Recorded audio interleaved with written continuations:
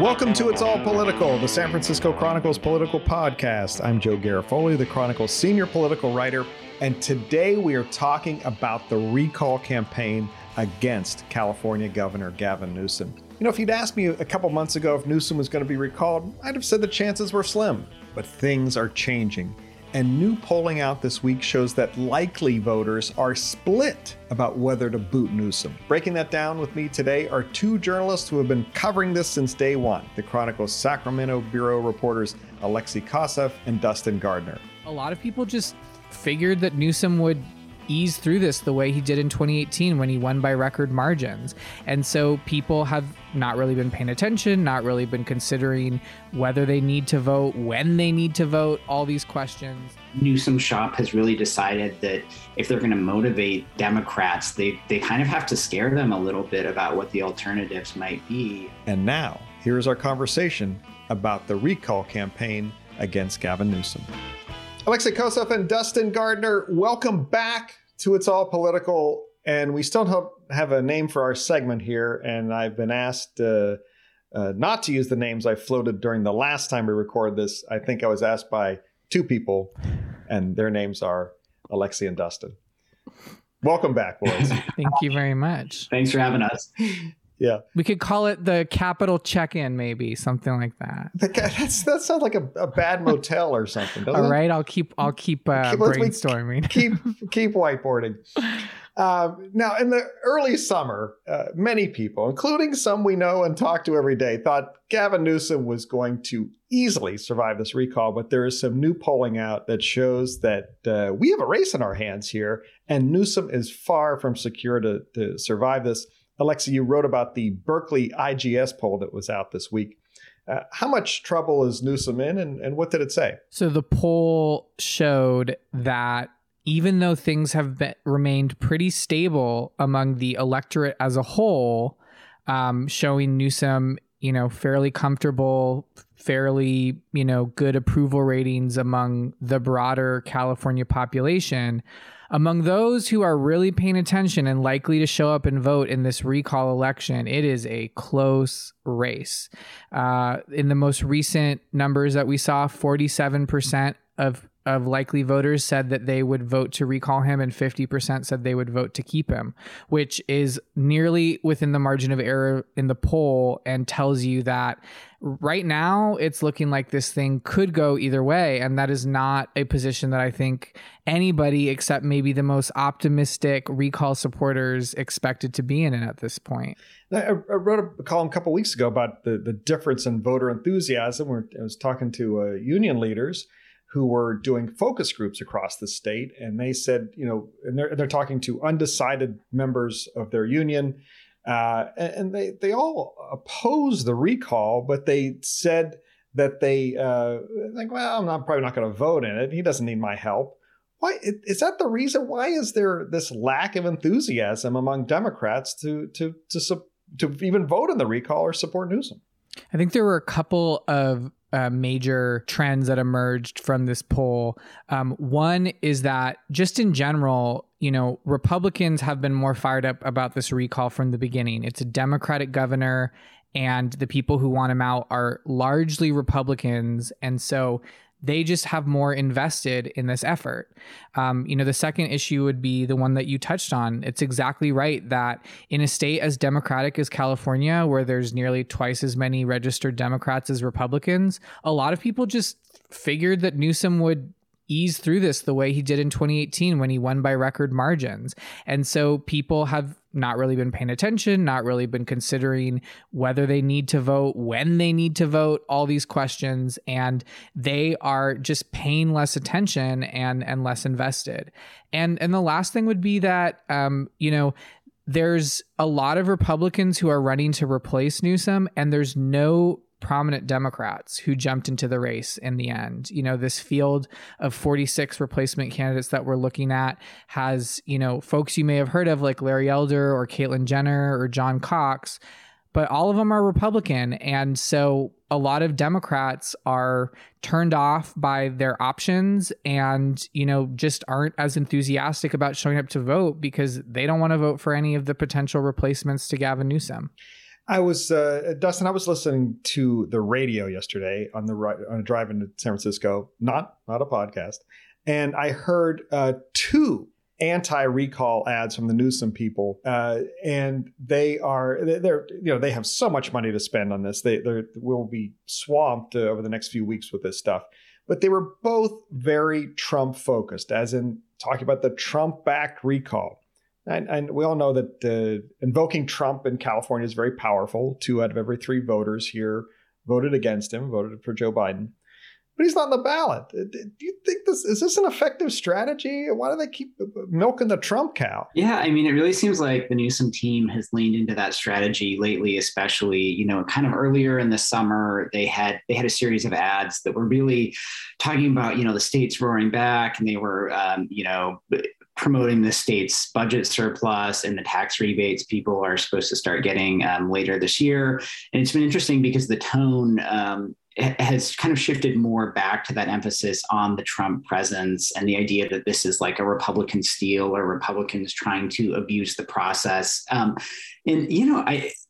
I think a lot of people are wondering if that really is the smartest strategy for them because, Trump is not on the ballot. He has not campaigned for any of these candidates.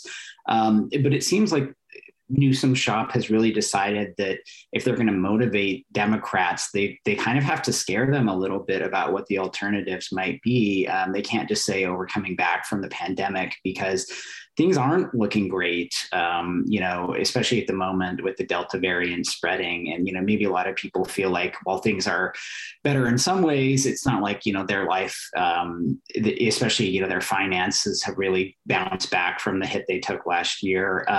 And the governor rolled out an ad today, actually, with Elizabeth Warren, the well-known progressive Massachusetts senator.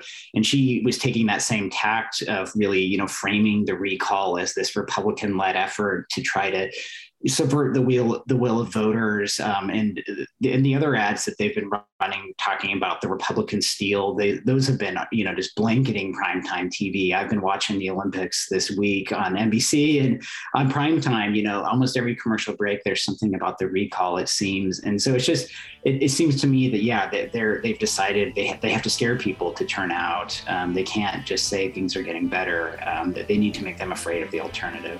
We'll have more of our conversation about the recall campaign against Gavin Newsom after this short break. And now, here's more of our conversation with Alexei Koseff and Dustin Gardner about the recall campaign against Gavin Newsom. Yeah, speaking of it, when you say talking about roaring back, or as the governor says, roaring back. On the day we're recording this, California reimposed universal masking for all residents in all public indoor settings, regardless of whether they have had the vaccine or not. And that follows with similar guidance that the Centers for Disease Control said on Tuesday. Since this is the All Political podcast, Dustin, how does masking affect Newsom's recall chances? Can you say we're roaring back if we're wearing a mask we have to wear a mask to go to Safeway? Yeah, I mean, so the Berkeley IGS poll, correct me if I'm wrong, Alexei, but those numbers show that there's pretty high approval for his handling of the pandemic among voters as a whole.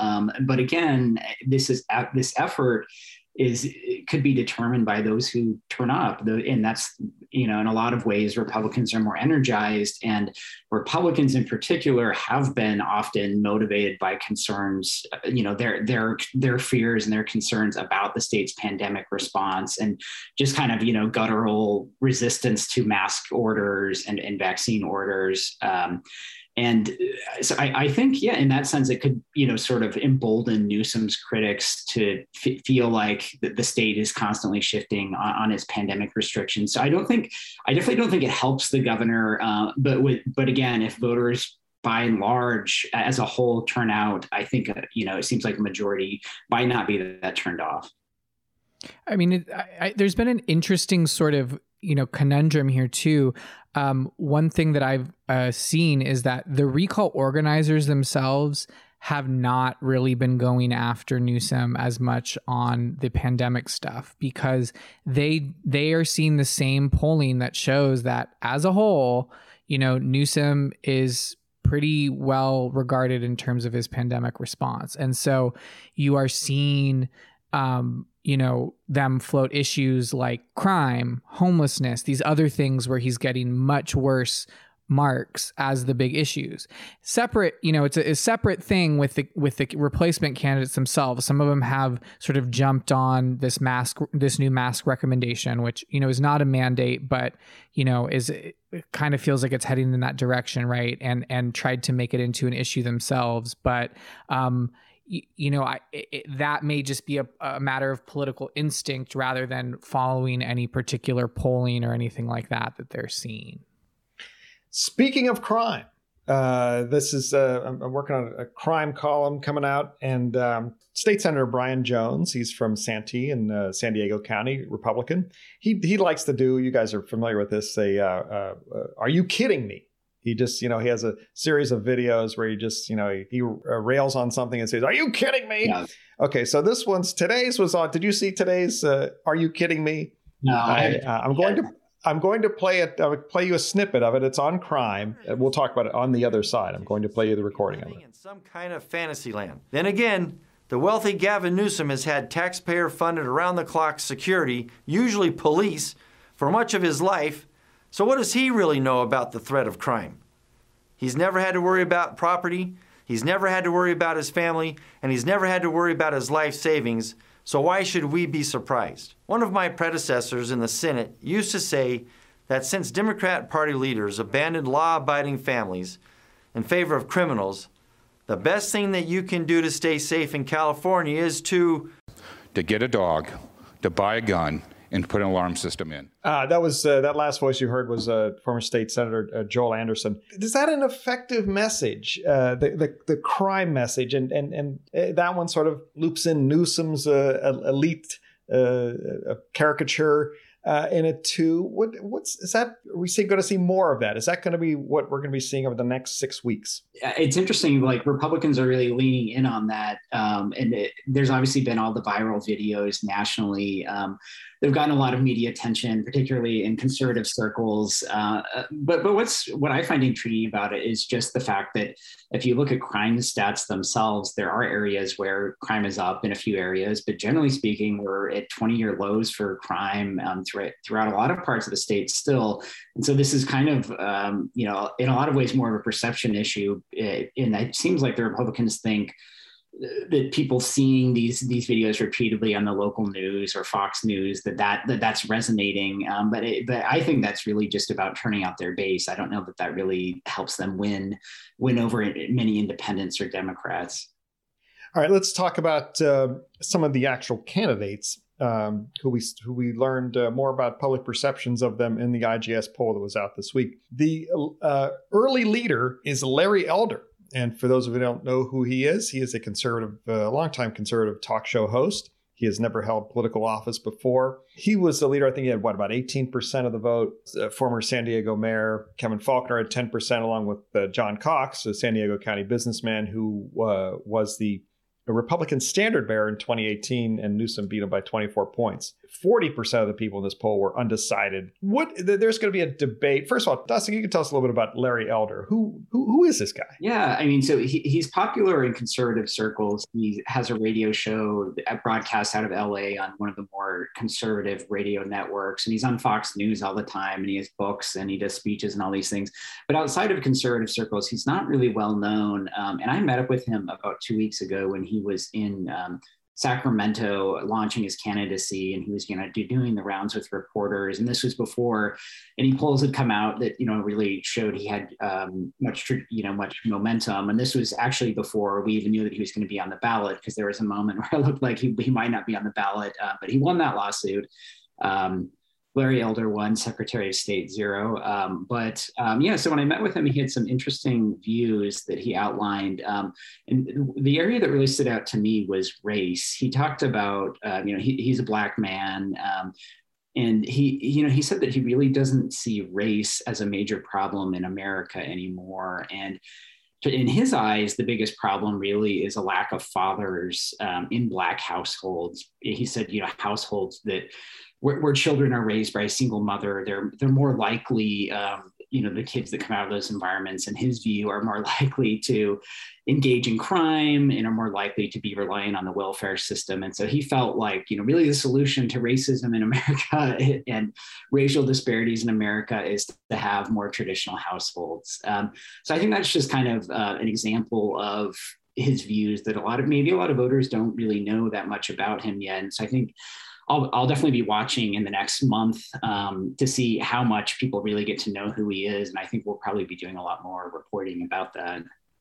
Yeah, he's a libertarian, as he very much in the libertarian camp of republicanism, and he wants to pull the whole social safety net out. I mean, he wants to have not very many so-called entitlement programs, and I think once, as you said, once a broader swath of people know him, I'll be curious to see how his poll numbers go. And at this point, we won't get to know more about Larry Elder next week because there's one of our first big debates will be at the Richard Nixon Library in lovely Yorba Linda, California. Have you guys been there to the Nixon Library? I can't say that I have. No. Yeah, me neither. Road trip. Yeah, I have been there. I like. There's a section where they have statues, life-size statues of the various world leaders that Nixon has interacted with. Joe Stalin, very short man. I can actually shoot over him, I believe. But at this point, this debate will only feature Kevin Faulconer, as we mentioned, former San Diego mayor, John Cox, Assemblyman Kevin Kiley, and Doug Ose, the former congressman from the Sacramento-ish area. Elder will not be there. He will be at a fundraiser in Bakersfield. His campaign told me it was long scheduled, but then I talked to the people at the Nixon Library. I said, no, he was going to come. Then he pulled out, and he still may show up because his old friend Hugh Hewitt, who is head of the Nixon Library and a fellow conservative commentator, is still in negotiations with him. What do these guys need to do? And it is all guys, all white guys, need to do at this debate to sort of differentiate themselves. They can't just rip on Newsom for a couple hours. I guess they could, but well, I would expect a lot of that. I would definitely expect that to be the biggest thing that you're going to hear, to be honest, because the large the prevailing theory essentially for recall supporters is that they should band together and use their combined powers, essentially, like some Captain Planet team, to take him down, right? They sort of figure that each of them brings sort of a niche of support from different regions of the state, different, across the ideological spectrum, from the more business-oriented moderate end to the more conservative end to the libertarian sort of types, and that will draw in enough people to sort of push the recall over the edge. So actually, one of the things that I'd heard from the Larry Elder campaign too is that he's essentially not interested in participating in any debates because he doesn't want to be a part of a quote unquote GOP firing squad, right? That he will debate Newsom, who I would remind you, they're not actually running against Newsom. They're running to replace Newsom. But, he will debate Newsom, but he won't debate the other Republican candidates. It's sort of an interesting place to be in. I think some of them have tried to differentiate themselves by putting out proposals. I mean, you've seen some coming from Faulconer or Cox or, even Doug Ose on issues like homelessness, like the drought, like wildfires, that they think will resonate with voters. But you've got a standard bearer now in Larry Elder, who's at the head of the pack, who basically seems to be coasting on name recognition and is not that interested in putting forward a platform. He seems to be perfectly content to sort of cruise along in the campaign on his reputation and his name. Yeah, and it's interesting, within the Republican candidate field, Cox and Faulconer have really torn each other down, it seems like, in the polling numbers to me. I think at one point Cox was higher before Elder got in, but those two have really gone after each other. But that's really been kind of the only intra-Republican warfare that we've seen so far. And, a lot of them are saying, let's all focus our firepower on Newsom. And while they're saying that now, ultimately, someone's going to, if he gets recalled, someone will win on that second ballot. And I think we'll see a lot more of an effort to start clipping away at elders' numbers. And maybe some of the candidates that have been in for a little longer realize that their time is very short and they've got to do that to get ahead.